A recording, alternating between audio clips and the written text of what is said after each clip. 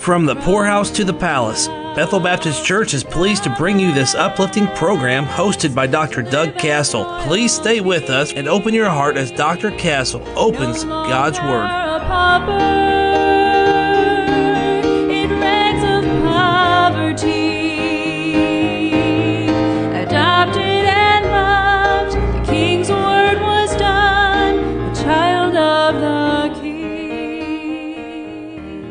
Well, today we come to the second part of Haggai's third message here in the book of Haggai, these two chapters. You didn't know there was so much in these, just these short verses, did you? Just 38 verses here. But we saw yesterday the polluted priests and how the men of God had become polluted.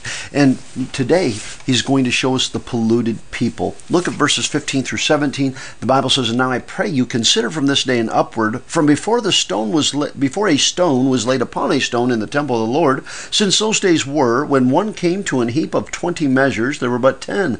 When one came to the press vat for to draw out 50 vessels out of the press, there were but 20. I smote you with blasting, and with mildew, and with hail, in all the labors of your hands, yet ye turned not to me, saith the Lord." Yesterday we saw how the priests were unholy, and everything that they had touched became unholy. And yet, here God says that the people have been polluted as well. It was midwinter, and the seed was in the barn. And when they built their own houses, they came to reap 20 measures of wheat and barley, but there was only 10. They went out to draw 50 vessels of wine from the press vat, and only reaped 20. The press vat, if you're not familiar with that, was where they pressed the grapes into pure unfermented wine. And there was an upper press where the grapes were pressed, and a lower press where the juice would flow into. And the meat of the fat of the grape, or the pulp, would remain in the upper, while the juice flowed freely to collect in the lower. Now, he said, look, he said, you have been polluted. He said there was a day when you came to 20 measures and there's 10, and when you came to the wine press and you didn't get everything, he said, I've smitten you with blasting and with mildew, with hail, and all the labors of your hand, yet you turned not to me. Their grain, their barley and wheat. Of course, Christ is the bread of life. He said, I've smitten it. Their wine, that pure juice, that blood of Christ in the Bible. He said, I've smitten that. The vine, the church is the vine. The fig tree, that's Israel in the Bible. The pomegranate at the hem of the skirt of the high priest is a reminder of the fruit of the Spirit, and the ruby juice is an ever-present reminder of the blood of Christ, and sewn about the hem of the skirt of the high priest, and they were engraved at the top of the pillars, Jachin and Boaz in the temple, and Christ from top to bottom, strength and support, and they were painted blue and purple and scarlet, the throne of Christ, the deity of Christ, the blood of Christ, and the olive tree he had smitten, the power and presence of the Holy Spirit. Everything good have been smitten. Not just their physical needs, but their spiritual needs, because they were polluted. Now, I'm not going to belabor that, because we dealt with much the detail of the pollution. And God said, I need you to be clean. Look what he says in verses 18 and 19. We have a powerful promise.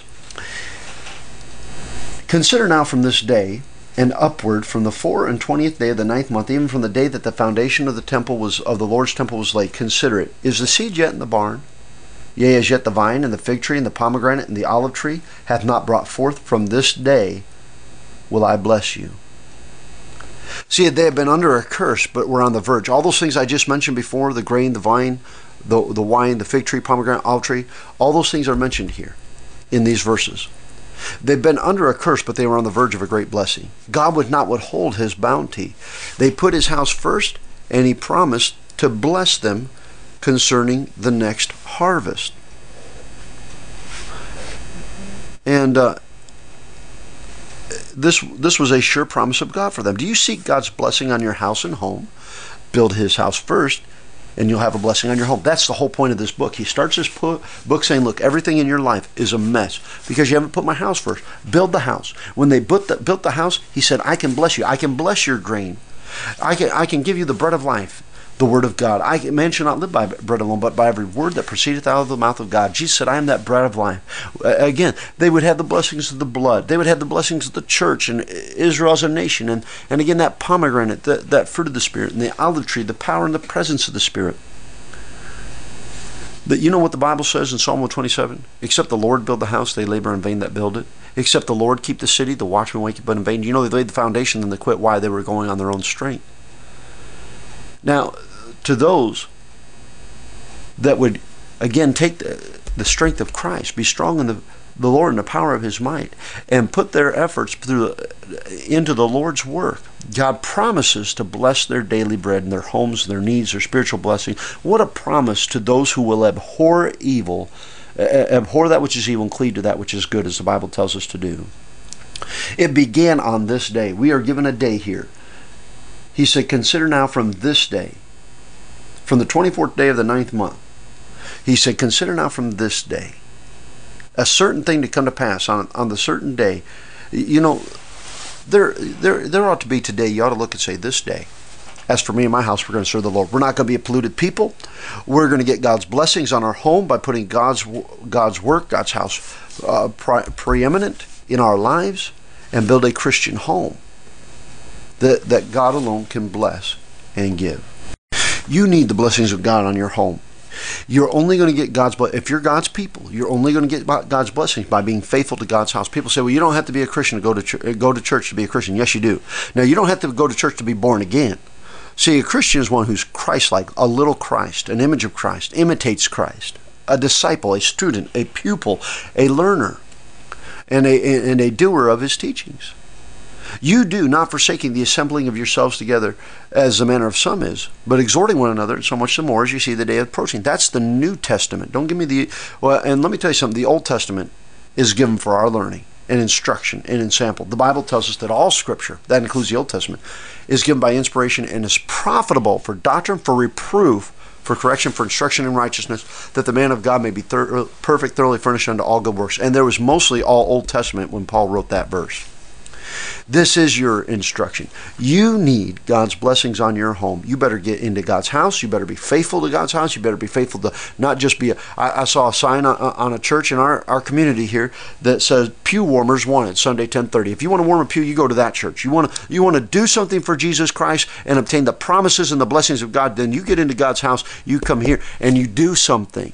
You don't come in to ride the pine pony and warm the pew. We come in here to leave charge, challenge, and change, and to abound in the work of the Lord. Therefore, be my beloved brethren, be ye steadfast, unmovable, always abounding in the work of the Lord, for as much as ye know that your labor is not in vain in the Lord. By the way, that is the last verse of 1 Corinthians 15, verse number 58. Everything before that speaks about the second coming. Because this mortality must put on immortality, and this corruption must put on incorruption, and because we shall not all sleep, but we shall all be changed in the moment, in the twinkling of an eye, at the last trump, for the trumpet shall sound, and the dead in Christ shall rise first. And because Jesus is coming, you better be abounding in the work of the Lord. You better not be piddling around and half-hearted and polluted. You better get about your Father's business like your Jesus was. Amen.